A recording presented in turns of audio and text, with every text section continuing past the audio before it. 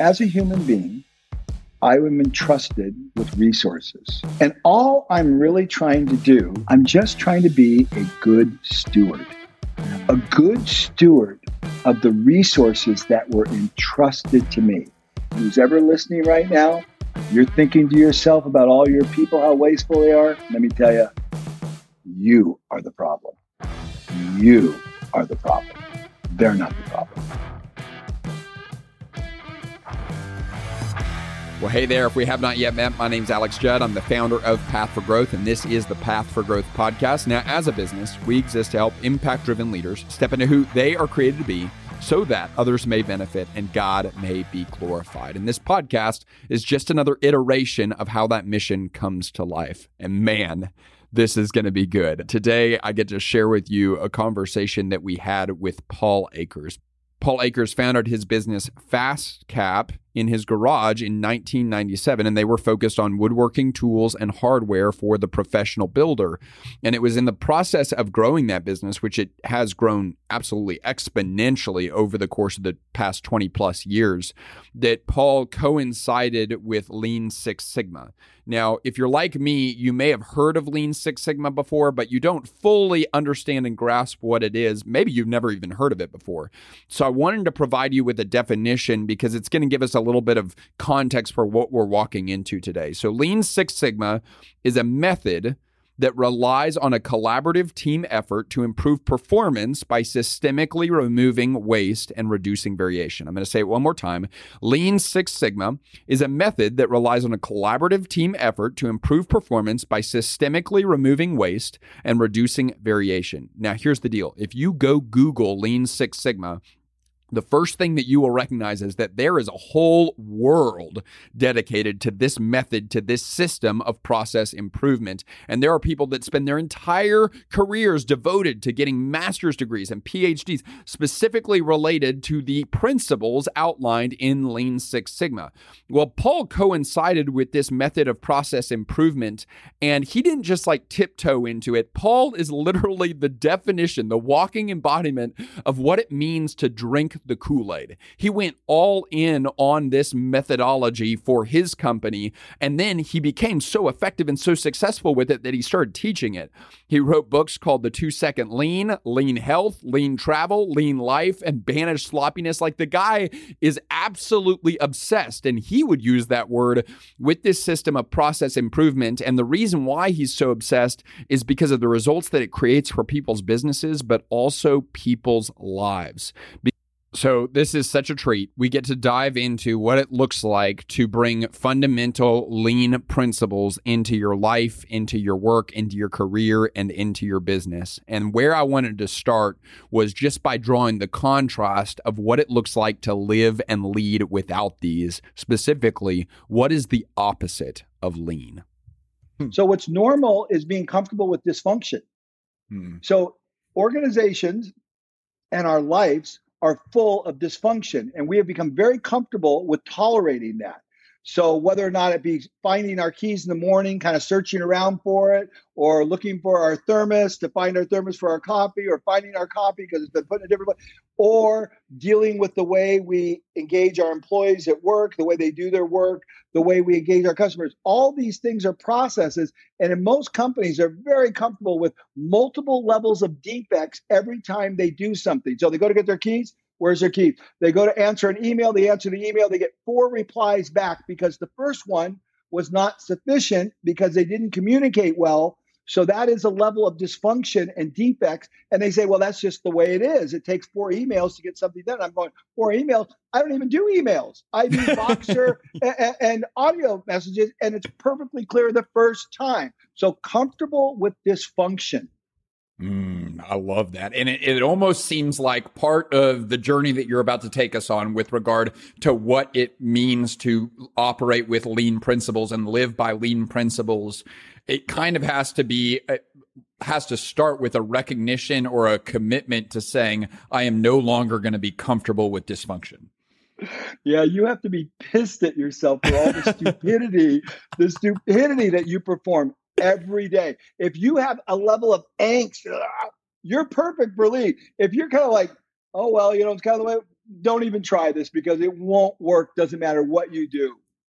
Okay, so the word that I hear you use a lot as the thing that you get pissed at, right? And the thing that you're waging war against is that word waste.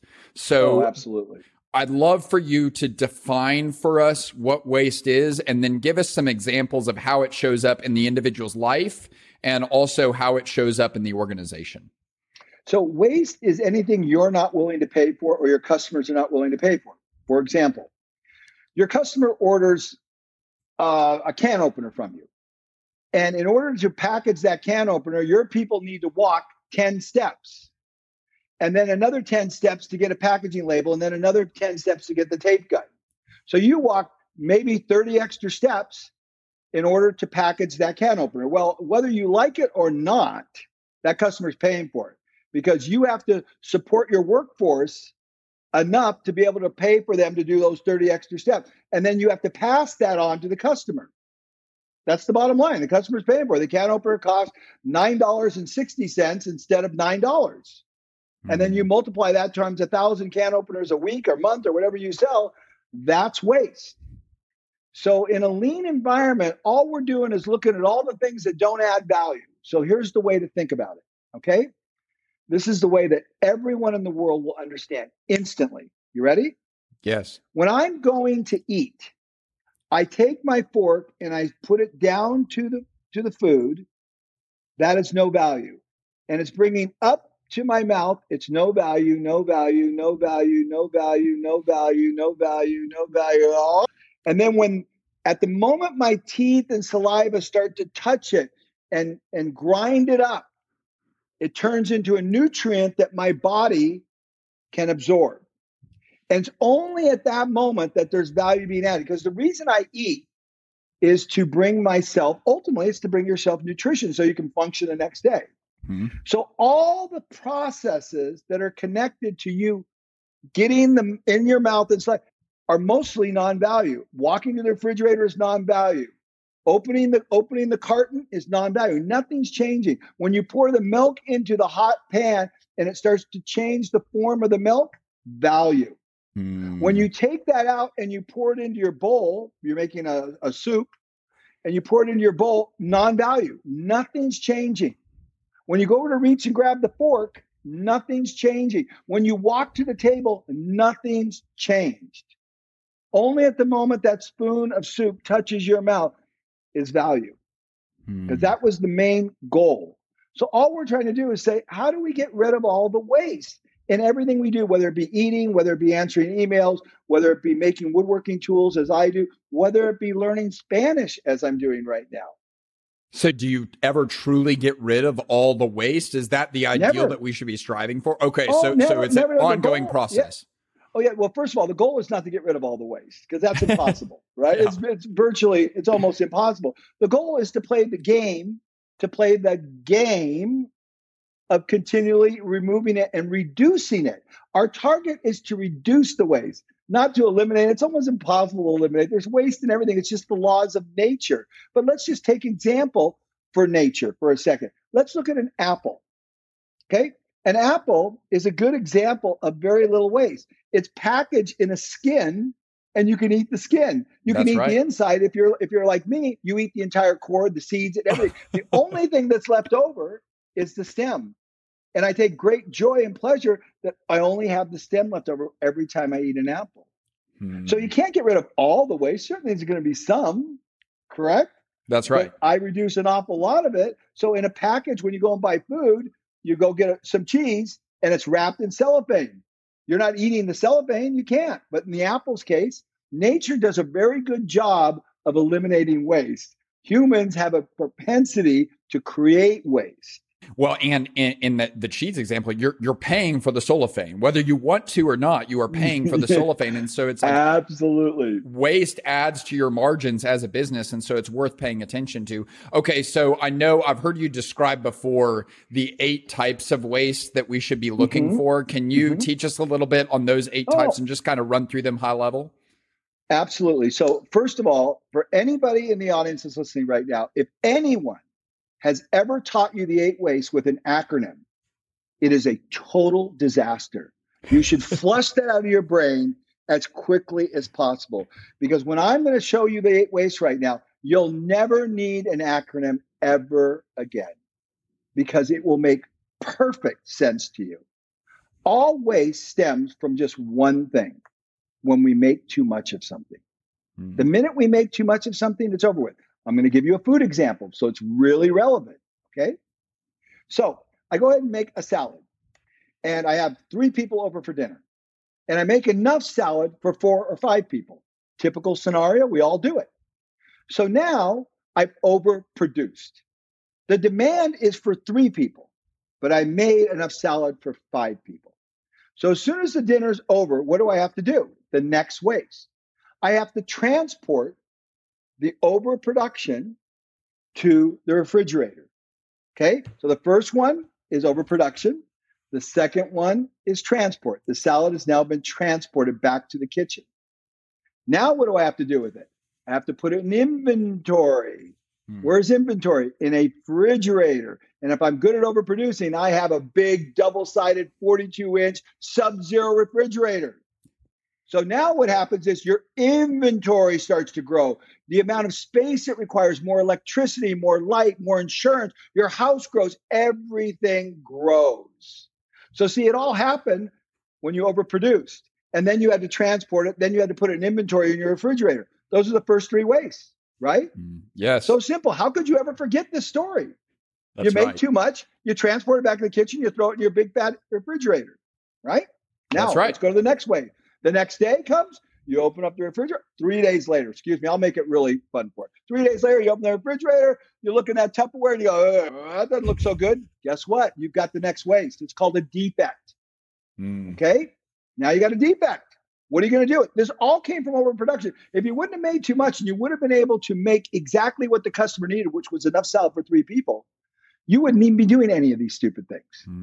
So now you got a defect. What are you going to do with the defect? Oh, you're going to overprocess. You're going to do something to it that is not necessary. You're going to scrape it off into the trash. So now you're adding a process that adds no value, and you're doing excess motion. The next waste. So once again, to the review. First, you overproduce, then you transport, you put it in inventory in the refrigerator, you have a defect, you overprocess, you excess motion. Now you have another problem. The next day, you're making dinner for your wife, and she's waiting on the couch because you're a nice husband. She's waiting, but you're in the kitchen, scraping the food off, cleaning the Tupperware, taking the trash out, taking it to the garbage. The garbage man's got to bring a bigger truck because got to throw out your enchilada, your salad, take it to the landfill. We got to hire a bigger D9 to bulldoze it under because everybody in the world is making a little extra salad. So that means 40% of all the food in the world is wasted. So we got big, huge landfills that we're piling under. Then we have to hire someone for 40 years to maintain it with a methane class, all because you make too much salad. Okay? And your wife's on the couch waiting for dinner because you're out taking the trash out. You're cleaning the smell out of the refrigerator. You're cleaning the Tupperware. You're using more soap to use it to clean the Tupperware. You didn't need to use the Tupperware, but you had to take the Tupperware out. You had to use more water, more soap. The waste is mind-numbing. And 99% of the people in the world are completely oblivious to what's going on. And then the 8th waste is you're wasting your potential. I could be in there creating beautiful French cuisine for my wife, but instead, I'm running around like a little hamster in the waste world, in the waste wheel that everybody else in the world is engaged in. So number 1, again, real quick, you overproduce, you transport it, you put it in the refrigerator, you find a defect, you overprocess it, excess motion, your wife's waiting, and you've wasted your potential as a magical chef for your wife because you're running around dealing with all your overproduction.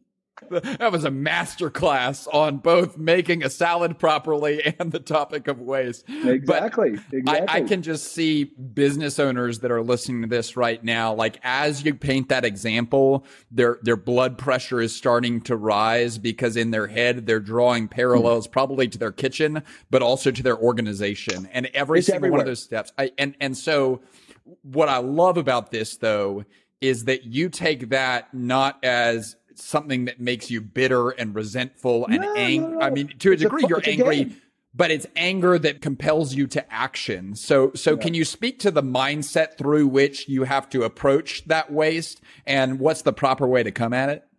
The best way, and again, you're asking fabulous questions, I have to tell you, Alex. Thank you. You're really causing me to think about things in a little different light than I normally talk about. So the mindset is really simple. As a human being, I am entrusted with resources. I'm entrusted with the time that God has given me on this earth. I'm entrusted with the resources that I've been fortunate enough to be able to earn in my business. And all I'm really trying to do, what's the mindset? You asked the question, what's the mindset? Mm-hmm. I'm just trying to be a good steward, a good steward of the resources that were entrusted to me, both the time on this earth and the physical resources and the personnel resources, the people who have given me their lives to work side by side with me, that I give their life the most meaning. I am the good steward.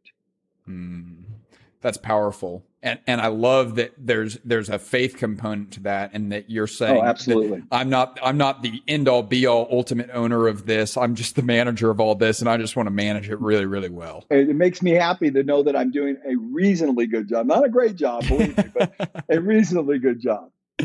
Okay, so once people make that decision and they say, I'm never going to get rid of all this waste while I'm on this side of heaven, but I'm going to do my absolute best, and I'm going to play the game, and I'm going to approach it with the mindset of a steward. What is step one, or how do we get started? Right here. See my finger? Take the finger. I'll put it right to the camera and turn it around and look only at your waste. No one else's. Mr. CEO that's running a $10 million company, a $500 million company, who's ever listening right now, you're thinking to yourself about all your people, how wasteful they are. Let me tell you, you are the problem. You are the problem. They're not the problem.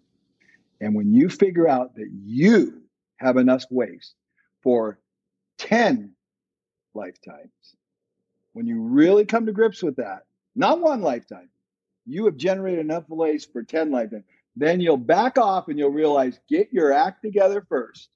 Lead by example. And believe me, the sheep will follow.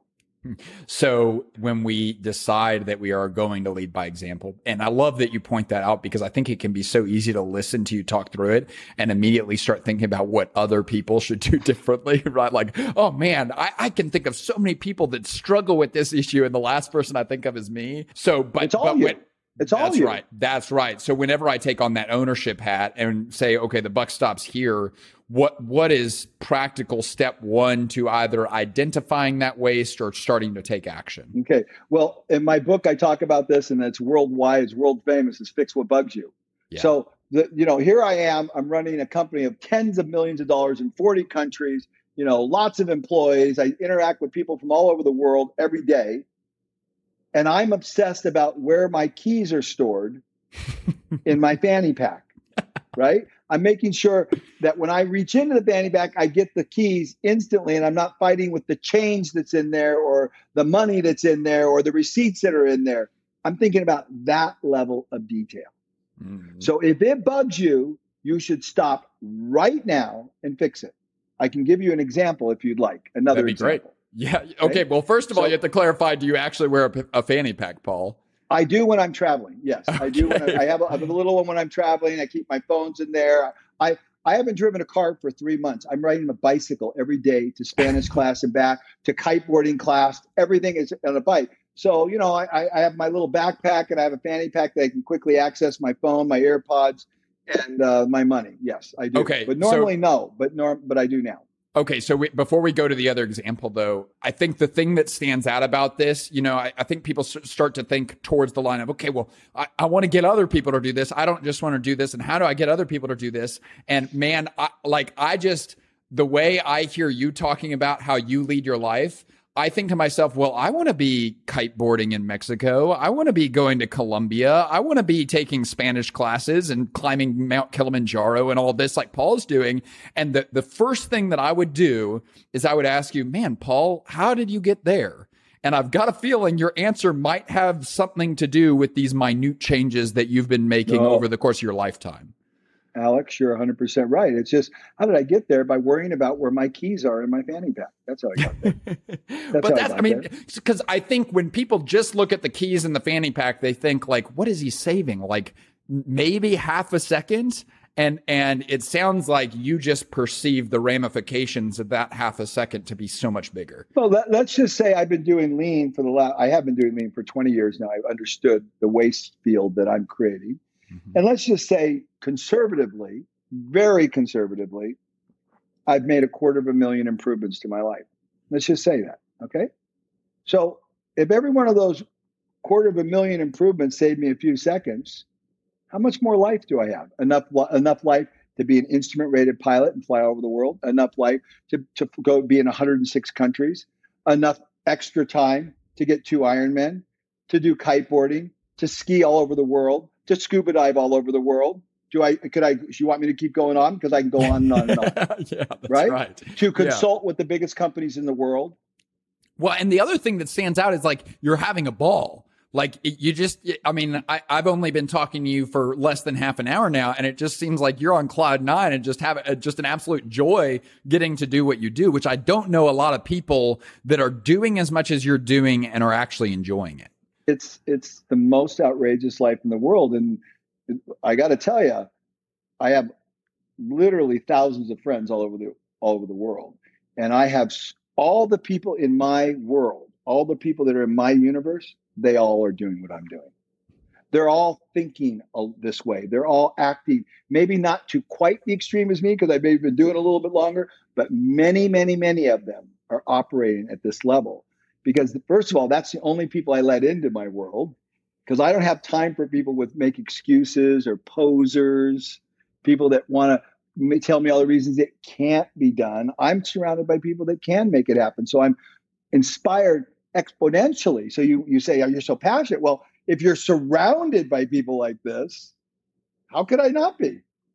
I heard you say something in something that I was listening to from you, that you said something to the effect of, as human beings, we never naturally subtract. It is always an intentional action. We keep at. And so can you speak to the role of subtraction and simplicity in everything you're talking about? Okay. So I'm Paul Akers. I run a company of tens of millions of dollars of business. I make a lot of money. I used to have 2 airplanes. I have no airplanes now. This is how I travel all over the world in this one backpack with 2 pairs of shorts, 2 pairs of socks, 2 pairs of underwear, a couple shirts, and a couple tank tops, 1 pair of sandals, and 1 pair of running shoes. This is how I travel all over the world. Right here, you're looking at it. The art of subtraction. And you want to know what's happening now? That's not good enough. Because there's missing one thing, my guitar. I play guitar all the time. But on this trip, I didn't bring my guitar. Bob Taylor Guitars, is a personal friend of mine. I talk to Bob all the time. I said to Bob, I really feel bad, Bob. I don't have my guitar with me. And I got an idea. Can you make me a guitar case where the top opens up about that thick, so it's the shape of a guitar, and I can put all my clothes, my computer, and everything in there, so I just have one piece of luggage, my guitar, and all my stuff. And he goes, Paul, that's a great idea. Now Taylor Guitars is producing this product so I can travel all over the world with just my guitar and nothing else. I love that.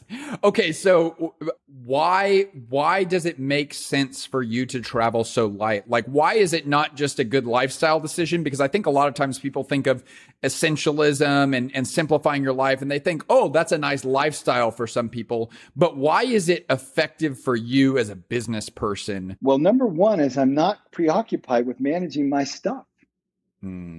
Which I think a lot of us are more preoccupied than we'd like to admit with managing our stuff. Oh my God, I'm the worst sinner of all. I'm not poking fun. I mean, I don't want to tell you how much stuff I have, but if I had to do my life all over again, I wouldn't have any of that stuff. But unfortunately, I spent a good part of my life not understanding what was going on. So now, because I only have this much stuff, I have plenty of time to learn Spanish, to take salsa lessons, to take kiteboard lessons, to think about anything I want to think about because I'm not managing my stuff. Mm-hmm. Well, and it's crazy how, you add the decision of like, you don't decide what shirt to put on. You don't decide what shoes to put on. You don't have to figure out where your keys are, and you add all of that up over an extended period of time. And what's the result? Like, I was trying to put a word to the result. I was like, what is he experiencing right now? I was like, he's experiencing freedom. It's freedom. I was like, that's what it is. And I think so often we buy the lie that stuff or scheduled or things like that equals freedom. And that just isn't the case. So this was the way I was in my Spanish class. Right here with my tank top. Okay. But when I realized I had an interview, I've had interviews nonstop since I've been in Latin America. So I went down to a local store and bought Uno dress shirt because I didn't bring any dress shirts with me. So when I do an interview, it takes me this long to get ready for the interview and I'm done. Right. And you think I'm dressed up and I'm in shorts. I'm in shorts and a tank top. I love it. Well, for the record, you didn't have to put on the dress shirt. I'm honored that you bought that in service of us. No problem. Well, I want to look a little presentable because I always run around in just a tank top and a pair of shorts. That's the way I spend my life. And a pair of sandals. I don't remember the last time I wore a pair of shoes. Man. Okay, so our mission at Path for Growth is we say we exist to help impact-driven leaders step into who they are created to be, so that others may benefit and God may be glorified. And so we start with that impact-driven leader, right? This is a highly aspirational person. They want to make a difference on the world. They want to make a difference on their team. The business is just the vehicle through which they get to make that impact and they get to leave that legacy. 100% agree. And they, like, the thing that we focus on a lot is step into who you're created to be. And so often it feels like the road to stepping into who you're created to be, a lot of times we think like, okay, well, it involves me getting and adding things. And it sounds like what you're saying is you getting to the person that is most Paul, like you getting to the version of you that is most alive, most fulfilled, and most free actually occurred whenever you started taking all those layers away. Exactly. So the best way to illustrate that, Alex, is this. Mm-hmm. About 15 years ago, I met a Navy SEAL and we were doing some business together. And he said to me these profound words. He said, Paul, every 30 days, a significant, i.e., life-changing event will happen or opportunity will happen in every human being's life. So the way he said it was, every 30 days, a significant opportunity passes in front of every human being. Rich, poor, I don't care what country, Africa, or anywhere. The question is, he said, are you awake? And the problem is most people are not awake. So what I'm getting to is this. By stripping away all that stuff, I'm very sensitive to all the things that are going on around me. I'm not consumed in managing stuff, so I miss those life-changing opportunities. That's powerful.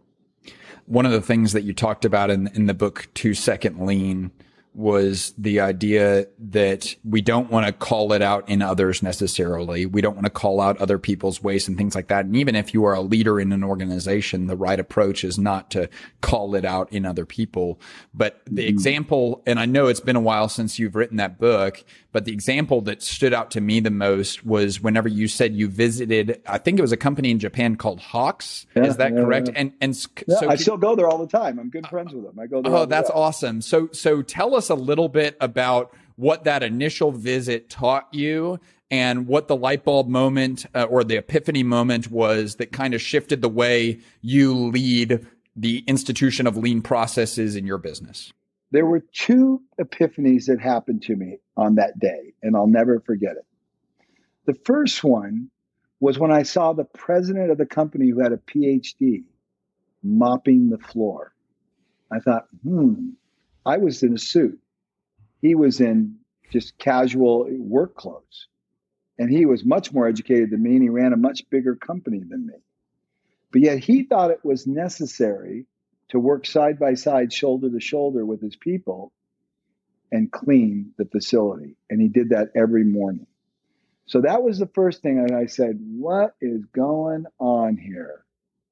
And then he made me get down on my hands and knees in my suit and tie and clean the floor with a rag. And I was pissed. I was like, this is dumb. This was pre-backpack days, huh? This was before the backpack. Oh, God. I think I had 3 suitcases with me. And I thought to myself, we have floor cleaners to do this. This is not necessary. Why don't we do it with the floor cleaner? And he looked over at me and he said, Paul-san, you're missing the lesson. You must be humble leader. Work with your people side by side. Then they will follow you. And I go, and then I said to him, this was the second epiphany. I said to him, what happens when Ford comes here? What happens when Nissan comes here? What happens when all the other companies from around the world who have come to see what you're doing, what happens? And he goes, Paul-san, they have PhDs and master's degrees. Smart people complicate things. They cannot believe that it could be this simple. Okay, so was that a moment where you were like, oh my, like, was that literally a transformative moment? It changed my life. It changed my life. It's why I am who I am today. It's why I went home from that event and I said, I get it. Everyone has made this lean thing way too complicated. It's very simple. It's every morning, get on your hands and knees, clean the toilets with your people, start 3S'ing. That's number 1. Number 2, have a morning meeting, side by side with your people, talk about your problems. That's what he did. I watched him. And then number 3, he didn't do, but that's my third component. Make before and after videos holding your phone horizontally, never vertically. Always like this. This is the way you watch a TV screen. Look at your TV, look at your computer screen. It's horizontal, it's not vertical. And show the problem and the solution in 60 seconds to 2 minutes. I started doing that formula, that simple formula, because unfortunately I didn't go to Harvard. I didn't have an MBA, and I didn't think I was super smart, very successful, wildly successful. But I didn't have any of that acumen, didn't have any of those degrees around me. And I went home and did that formula. 3S every day, never made an excuse. Met with my team every day and started making videos. And the reason you and I are talking today, because I showed the world, I didn't teach the world. I showed the world what I was doing. And today my book's in 19 languages. Okay, I want to dive into those 3 S's because I'd like to know a little bit of the why and the like, what is actually happening there that makes it so profound. So start with the first one. Start with the first S. What is it and why does it matter so much? And then what does it look like practically? Okay, the first one is sweep, and that means simply clean. So let's again use the analogy of the kitchen because there isn't a person in the world that doesn't get the kitchen. Yeah. You walk into a kitchen, you have 2 choices. You have a sink full of dirty dishes, or you have it perfectly clean, the countertop. There's not a dish. Everything's put away. Everything's perfect. Which one do you want to work in? Mm-hmm. The clean one, for sure. Of course. Which one are you going to be more productive in? Absolutely the clean one. Which one are you going to be more happy in? Yeah, for sure the clean one. So this is why you 3F. You start work because you want to be happy and you want to be more successful and you want to be more productive. So the first thing you do every day before you ever work is 3S. I 3S my home. I 3S my apartment. I 3S my hotel room. I 3S my Spanish class. Yes, I 3S my Spanish class. It is the first thing I do before I ever do anything. Man, I just think about this with regard to like the area that probably needs the most 3S'ing for me right now is probably my computer desktop. Like it needs some sweeping done right now, you know? Okay, so the idea that I get in my head is, man, Paul, like I get it. Like I get that it will one day make me more effective and organized, but like I've got urgent stuff that needs to get done right now. I've got a lot of things going on right now. And that's what I think we all get in our head. How do you respond to that person? That's the reason why you have urgent stuff that has to get done. That's why you're kind of going around there head on fire, right? That's why you're not thinking about kiteboarding or what. You know, I'm just being a little facetious here, but you get the idea. When you take the time every day to do it, first of all, it's easy. There's nothing hard about it. It's very easy for me to work on my desktop because everything's always being sorted. I always part of my practice. I turn on my computer, sort everything. They get rid of all the downloads. They get rid of all the screen captures. Dump in the trash. Computer's nice and clean. Now start working. So what does that take me? 3 minutes, 4 minutes? But if I never do it, then it's always kind of like this process. I don't want to wrestle this animal. I don't want to get involved with this great big bear. So when you start the kata, in Japanese, we call this the kata, the routine, the daily routine, then all of a sudden it all becomes very, very easy and you're not going to struggle with these things. And so the first one is clean. Go. Okay, sweep. And then what's the second one? Sort. You want to get everything out of the work area that is not necessary. I'm thinking in Spanish 100% here, but I'll do it in English. So I'm in my Spanish class, okay? You're not going to believe this. I mean, I don't think the audience is going to believe what I'm going to tell them right now, but this is the truth. So I wrote a book called 2 Second Lean. I wrote a book about lean health, my physiology. I wrote a book about lean life. I wrote a book about lean travel. I wrote a book about Japan and what an extraordinary country it is. And I'm about ready to maybe start my 6th book. It's called Lean Language. So I have been studying Spanish for 42 days. And yesterday I went into my Spanish teacher and I said, I can't do this anymore. We got to change the way we're doing this. It doesn't work. It doesn't work. There's so much waste. I can't even. I'm happy to pay you. I want to rebuild the way we do Spanish. And she looks at me like, where are you? Are you like from outer space? She knows who I am. She goes, let's do it. So today was our first day after yesterday beginning to work out the framework of starting to teach 2 Second Lean Language. And the first thing we did is I laid all the formula. I've been putting it all together in my brain exactly how it's going to work. And it's 100% the opposite of the way everyone teaches language. 100% opposite. I started practicing up on the board, and she had her board and she was writing down this conjugation and this conjugation and this conjugation. I said, stop. 3S the board. I'm confused. Clean the whole board. Take everything away. Now, what is it you're trying to teach me? Only write one thing up there. And when I've got that one thing, erase it. Put another thing up on the board. I can't look on the board and see scribbles all over the place and make any sense of that in my head. And she goes, really? She erased it. Then she started doing it. She goes, whoa, I see what you're saying now. You're comprehending everything I'm saying so simply. But when I scribble everything up on the wall and I don't 3S nonstop all the way through the lesson, I don't organize the vocabulary on one side, the verbs on the other side. You see what I'm saying? And I don't have an organized flow of work that's really thoughtful. It makes it very difícil. This is difficult for the student. Muy difícil. Yeah. No, muy fácil. Make it really easy. Let's make it. And she goes, she's totally getting it. Completely getting it. All based on 3S. 3S that board. I can't look at that board like that. You look at any Spanish teacher in the world, they got more crap all over the place. They're writing here, writing there, this color, that color. How could you understand all that? How do I organize that in my head? Impossible. So we swept the board. We sorted the board. We put the vocabulary right here. We put the phrases, common phrases that she always uses, and entonces, repito, right? So you're always saying these words, right? So those are common phrases in Espanol that are used over and over and over again. Es muy bueno. So we have a vocabulary list, mi casa. We have la manzana, an apple. We have a vocabulary list, and then we have a common phrase list. So we have a nice column that we're building, and over here we have the verbos. We have the verbs. And then in the middle, we have the big white space. That's like our workstation. So we have everything organized. We have all of our bins, everything organized, the words, the phrases, the verbs. Super clean. She adds a new verbo. She just breaks another verbo there. And then we can take that verbo and put it on the main board, work with it, conjugate it, do different things with it, and then move it back over there, clean the board off, bring another verbo out, clean it. That's 3Sing.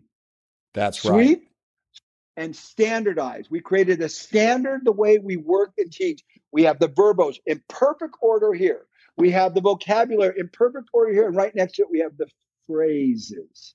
The common phrases. No say. That means I don't know. No say. She says it all the time. No say. I don't have to think about it. There's the phrases. No say. Repito. Entonces. You see what I mean? Totally. Perfectly organized. A perfect process. Sweep, sort, and standardize. A perfect standard by which we learn Espanol. I've been doing this for 42 days. For 42 days, every board, by the end of the time, the end of the 4 hours, it's chaos. I don't know my head from a hole in the wall. And then I got to go home and try to put all this together in my brain. Zero struggle right now. Zero. Everything is perfectly organized for the last 4 hours that I had that lesson. Today was the first day First full day of 2-second lean Espanol. Well, congratulations. I'm thrilled to see the book Lean Language. We'll do this next podcast in Spanish, and hopefully we'll have read the book, and then I'll know Spanish as well. So that'll be great. I would love that. That would be fantastic. Okay, so I think the parallel that I'm drawing, you got to work closely with Zach as we kind of set up this conversation today. Zach is our COO. He's literally in his second week, and I didn't know who you were, Paul, until Zach introduced me to you, and he was like, "Oh, we should do a podcast interview with this guy." I started reading your stuff, looking at your stuff. It's like, "Oh my gosh, this is like mind blowing," and this is all the areas that you are so passionate about. It's the areas that I am not naturally strong, right? And it's the things that I have so much respect and just believe in it to the nth degree. It's just, I'm not naturally good at it. Conversely, Zach is just like, he thinks in terms of process. I mean, his favorite book, I swear, has got to be The Toyota Way or The Goal. Like, he just loves that stuff. Right. And he's just come in the past 2 weeks, and it's just like, he's kind of opened my eyes to the fact that it's like, dude, every time you go fumbling through Google Drive to find the same document every single time you bring it up, and there's always a time when you bring it up, he said, first of all, how are you going to teach someone else how to do that?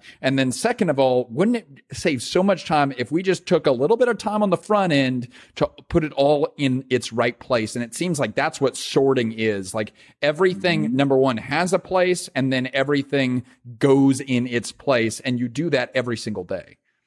Right. And every moment of your life. So the minute something's out of place, instead of continuing to work, in Toyota, we stop the line and we say, why? Why is it not there? Then we find the lost sheep, if you will, and we put it back in its place so we can continue to work effectively instead of in a disorganized, discombobulated way. Okay. So we sweep, and then we sort, and then we standardize. And that is the process. Okay. And that's what I just did I kept the board clean. I sorted out all the crap that didn't need to be there. And we created clear standards where the verbs, where the phrases, and where the vocabulary went.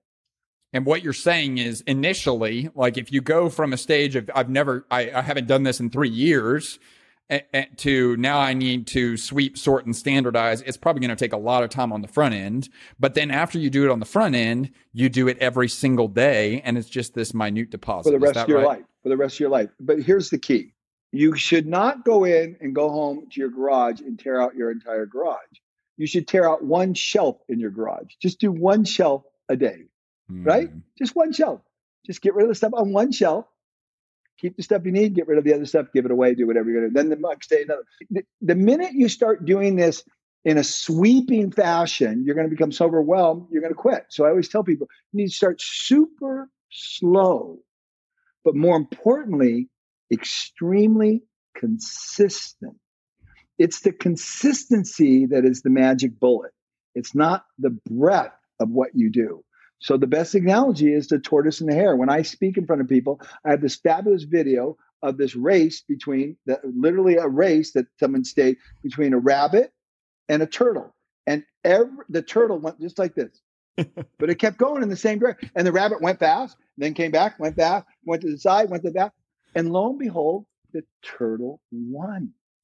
Yeah, I'm a killer rabbit. Like, I go a billion different directions, but it's fast and flashy whenever I do it. So it's like, that's pretty convicting, though. You know, I mean, and that well, I got news for you, Alex. I'm the same person as you.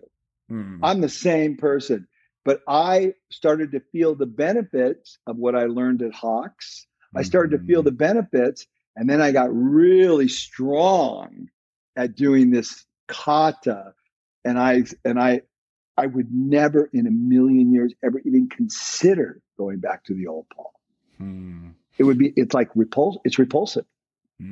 That's fascinating. Are you familiar with the name Jordan Peterson? Oh yeah, absolutely. I'm a big Jordan Peterson fan, and I feel like what he writes about from a clinical psychology perspective just supports so much of what you're saying, because he literally says, look at your house and find one corner and make that corner beautiful. Absolutely. Absolutely. And like, don't even just make it like mediocre, make it beautiful. And it's Absolutely. crazy how if you can make one corner of your house beautiful, like it gives you the motivation to make more corners beautiful. But then the other thing that he says that I think is so fascinating, because it ties into what you said about stewardship, Paul, is he said, until you actually invest time and energy to make your countertop or your corner or your closet beautiful, you don't actually own that closet. You may think you own that closet, but you don't own it. And I think that there's a parallel here to creating an ownership mentality in our companies is I think we all say, oh, I want team members, I want employees that have an ownership mentality. But until you start thinking like this, you don't actually own it. You don't feel like you own it. 100% agree. 100%. So again, it's so simple. So how do you start creating this culture where it's not just you, Paul, that value simplicity in your life as an individual, but people start saying like, man, I'm going to start taking the same level of ownership as Paul of sweeping and sorting and standardizing the arena that I've been entrusted with? Yeah. Well, I'll tell you a story, 60-second story that will answer that question perfectly. There's a man named Jim Lantek. Owns a company called Lantek. I don't know, 500, 600, 700, 800 employees. They make shrink wrapping machines. We have one at my company, automated shrink wrapping machines for pallets. I went and visited him about 10, 15 years ago. I don't remember when it was, 10 years ago. And, unbelievable lean organization, just unbelievable factory. And I interviewed him at the end. It's on the internet. You can go Paul Akers, Jim, or you can go Lantek, and you'll see the question I asked him. And I basically said, so Jim, what's the role of the CEO? And he said, essentially, Paul, the CEOs think we should be out charting the vision of the company. How are we going to conquer the world? How are we going to get the X amount of numbers in sales? How are we going to do this? Bring our employees in, put them on the couch and psychoanalyze them, figure out what's going on. That's not the role of the president of the company. It's not the role of the leader. The role of the leader is for me to spend my time helping my people do their job better. How do I help them improve their job? So the answer is, how do you get your culture? This was your question. How do you get people to feel the way you feel? When you, as a CEO, stop pointing and saying you need to be lean and start finding out what their problems are, providing them the resources, both time and physically, the physical resources and the time resources, to improve their work. That will demonstrate to them that you're serious about continuous improvement. And then they will begin to get charged and your culture will be dynamic. So at my company, first hour and a half of every day, they have the time, the 3S. They have the time to meet as a team. They have the time to make improvement videos. They have all the resources they need to make all these improvements. And we never work for an hour and a half. We've been doing this for 20 years. I mean, could you imagine how much money that's cost me? Millions and millions and millions and millions of dollars I've spent, not just in resources, but in labor time.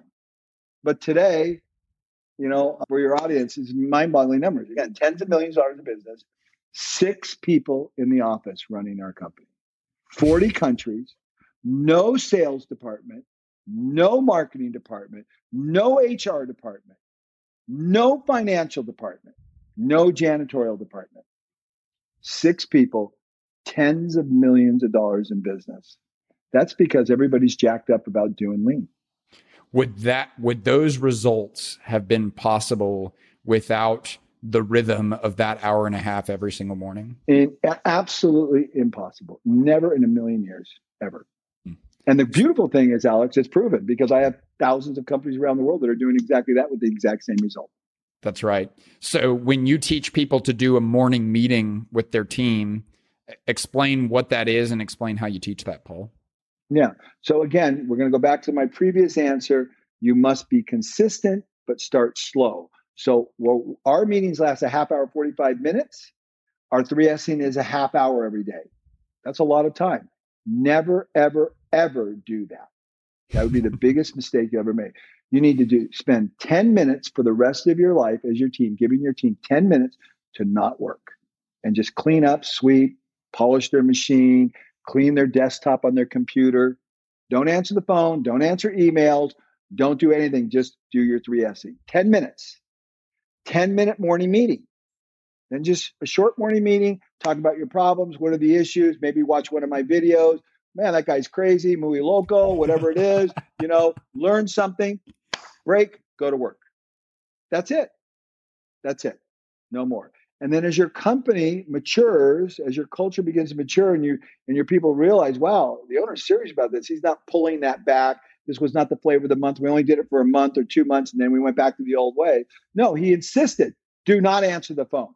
Do not turn on the machine. Sweep the floor, polish your machine, whatever it takes. Find an improvement, fix what bugs you. Oh, you need an extra 10 minutes? You got an extra 10 minutes. You need an extra half hour? You got an extra half hour. Oh, you need $200 in materials to make that improvement? $200 in material. That's how you do it. And when you do that, it's over. And so we haven't necessarily hit on this word, but you've said it a few times. It's that word improvement. And I know that ties into that Japanese term that you're so passionate about, which is Kaizen. So all Kaizen means is it's 2 words: to make Kaizen, to make good, to make something good. And in the Japanese culture, they think of Kaizen as a daily thing. Get your health better, sort and organize your work area. Everything is about Kaizen. It's a Kaizen culture. They're not perfect. No. I'm not saying the Japanese are perfect. I'm not saying they just happen to be better than everybody else, but they're not perfect. Okay. So if you can handle better than everyone else, that's great. But if you want, if they've got to be perfect in order for you to believe anything they're doing, then that's your prerogative. I don't know what to say. None of us are perfect. Okay. So that's Kaizen. It means to make good. So, and in my vernacular, we say fix what bugs you. So, if it bothers you that you can't find your keys in your fanny pack, stop and ask yourself why. Why can't you find it? Because your coins are in there, because you stuff your receipts in there. So you have a designated place, that small little pouch in front, that just the Yavis goes in, just the keys go in. Okay. So the keys go there. The coins now that were loose in there and very difficult to grab, I got a little tiny coin purse. Okay. I love that you're showing us all these things. So my keys are in this front little pouch right here. Okay. There's the keys. And of course, my process is when I walk back into my apartment, they always go right back in here, so that when I'm ready to leave, what happened? I'm not spending my time looking for my keys. So the first thing I do is I put my keys back in here, right? So now I knew for sure I was going to show you this. There was no way I was going to screw this up because I follow my process, because I 3F. And then I open my other pouch, and what's in my other pouch? My little coin purse. So when I go to the supermarket and they say, it's, 100 mil, I've got exactly what I need. And I'm not fishing around in the bottom, because that was what I was doing. And it was driving me crazy. I had the change and I had the keys in the front pouch. So I said, no, that's bothering me. So I went and got a little tiny coin pouch for very cheap, separated that and organized and 3S'd my fanny pack. And the result is every day I use it, it works great. I don't have any problems. I'm not struggling. Man. And just speaking to the ripple effect of this, I legitimately believe more than probably probably more than anyone I've ever had a conversation with or interviewed that is in the content arena and teaches on a specific topic, you are like the walking, living embodiment of what you teach, which is pretty remarkable, right? And it was crazy to me how I found myself taking my preparation for this conversation more seriously because I had an awareness of how high your standard was, Paul. And so I've got the feeling, I know for a fact actually, that I'm not the only one that's had that experience with you, because Zach, our COO, said the same thing. He's like, man, I want to make sure that I'm on the game because I know Paul's going to be on his game. Right. But here's the most important point is that everyone needs to know. I failed you. Oh, okay. Well, I forgot the meeting. I screwed up. This is part of being a lean thinker, that you are very in touch with your weaknesses and you acknowledge them and you don't hide them. I screwed you guys up big time. This was set for today. I got so preoccupied with my Spanish class and changed it to 2-second lean. I didn't check my calendar. My process is to always contact the host the day before, so it's fresh in my mind. We got everything dialed in. We know what's going on. I didn't follow my process. It failed me. I failed because I didn't follow my process. Then I failed you. I created this huge waste stream, 10 extra messages to get me back on the phone, to get everything ready instead of being prepared. Miserable failure. Okay, well, that's people not where I was going with this, but I know. But the point is, people, I understand that, but there's this sense that, I'm perfect or I'm damn close to perfect, and I'm anything but that. You know what I mean? I have tremendous weaknesses all the time, but I take great joy in the fact that I'm going to improve it based on what I screwed up on this interview. Totally. I mean, I will tell you, for Zach and I, we literally kind of reflected on the fact that it was like, oh my gosh, I'm a little bit relieved that this guy can be late to something. But then I'm never late. I believe that. And I totally believe that. I don't know that word. That is not in my vernacular. That's a defect. I don't want to have anything to do with it. I'm on time. I got my together and life happen. So when I fall down like I did today, it's not good at all. And I realize what I did wrong. Well, and I appreciate the ownership of that. And, it wasn't a big deal to us, but it was this realization moment for me where up until that point, I was like, man, Paul is a superhero. It's almost like he's Superman with no kryptonite. And that's an incredible ideal to have as a role model, I suppose. But it also lets me off the hook because I'm like, well, Paul's Superman. Like I can't be Superman, but I can admire Superman. And so when you message us and you're like, man, guys, I'm so sorry. I screwed up. I didn't follow my process. Suddenly I was like, oh my gosh. So you're telling me that the lifestyle that he's living, it's actually possible for me because Paul makes mistakes too. So, and so there's a great leader will always own those mistakes in front of everyone. You don't like people, I kind of screwed up. No, everyone in the world hopefully will know how bad I screwed up today. Well, I have no problem with admitting that. Yeah, but and excuses. It's not your fault. Zach didn't quite follow through. No, it's my fault. I screwed up. Well, that's right. But I think sometimes we get so afraid of making the mistake and owning the mistake that we just don't even establish a high standard for ourselves at all. And what I admire so much about you is you establish such a relentlessly high standard for yourself. And for you, it's just like a lifestyle now. It's how you live, it seems like. But you establish a high standard and you acknowledge I will fail sometimes. But when I do that, I'm going to own it. And that will not keep me from not having that standard at all. And so that's the opportunity to improve.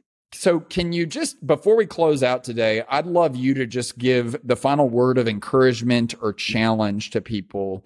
Just like, what do you want them to hear from Paul that would hopefully get them to recognize that this isn't just a nice theory. This is something that's actually worth taking action on. I'll leave it to you. I'm a D&C student. I struggled with everything in school. In my Spanish class, I'm the dumbest guy in the class. Everything is more difficult for me than everyone else. Today, I have literally one of the best lives in the world. I got there because of my commitment to embracing my small problems every day and improving them. And because of that, I don't know anybody in the world that has a life as good as mine. And I'm a D&C student. I'm a carpenter. I love that. Man, this is so powerful. It's powerful for me personally. So I know people are going to want to stay in touch with you. One of the resources that I used is your whole podcast feed. You have a whole podcast feed filled with your audiobooks, and you even add in some special commentary. So we're going to put the link to that in the show notes. Your videos that you've put online, there's hundreds of them. And I would tell people, you got to go check. I mean, this guy, if you think he's good on audio, you got to see him on video because it's just a ball. How else can they stay in touch with you and keep up with everything you're doing, Paul? Well, the best way is I hate email, so don't send me any email. My cell phone is readily available. I'll give it right now. It's 360-941-3748. But don't call me because I'm not going to answer the phone. Contact me on Signal, Voxer, or WhatsApp. My first preference is Voxer. It's a very fast communication thing, all audio. I'll answer all my messages. You can get my app. It's all free. I just spent $50,000 on it. 2-Second Lean Play. It has all my books now in audio format in 9 languages. There's a built-in chat where you're reading the book, you're listening to me talk to you, and then you push a button and you talk to me personally, and I'll answer every message. That is insane. I love that. I'm going to go download the app right now. So we'll put the link to all that in the show notes of this episode. Gosh, Paul, thank you so much for just being so generous with your time. And more than that, just for living the message that you give. I just have so much respect for that and admiration for that. So we're so grateful for you. Thank you. It's my pleasure, Alex. It's pure joy. So it's not hard to do what I do. It's pure joy. Man, I just love that guy so much. His energy and his passion and his enthusiasm for what he does is just such an inspiration. So he referenced so many resources, and we talked about a lot of different resources in that conversation. We'll put the links to all of those in the show notes of this episode. Also, I'm going to challenge you as an application out of this. He gave us his contact information. So my challenge to you would be to think of one thoughtful question that this conversation spurred and send it to him. Why not? What would it look like for you to have a really thoughtful, expansionary question about the application of these principles and send it to him and see what his thoughts are? There's so much value in extracting knowledge applicable to our situation from other people's perspective. Hey, before we go real quick too, every Wednesday we send out an email called Worth It Wednesday because most emails aren't worth it. So our team set out to create one that is. So every Wednesday, we send out a principle worth learning, a question worth answering in your journal or maybe with someone you trust, and a recommendation worth taking. These have just been such a blast to share with y'all. I really appreciate all of y'all's feedback and encouragement on this because so many of you have signed up and have even forwarded these to other people as well, and we really, really appreciate that. So you can sign up for that with the link that's in the show notes as well. Hey, remember, we're rooting for you. We want to see you win. Remember, my strength is not for me. Your strength is not for you. Our strength is for service. Let's go. Let's go. Let's go.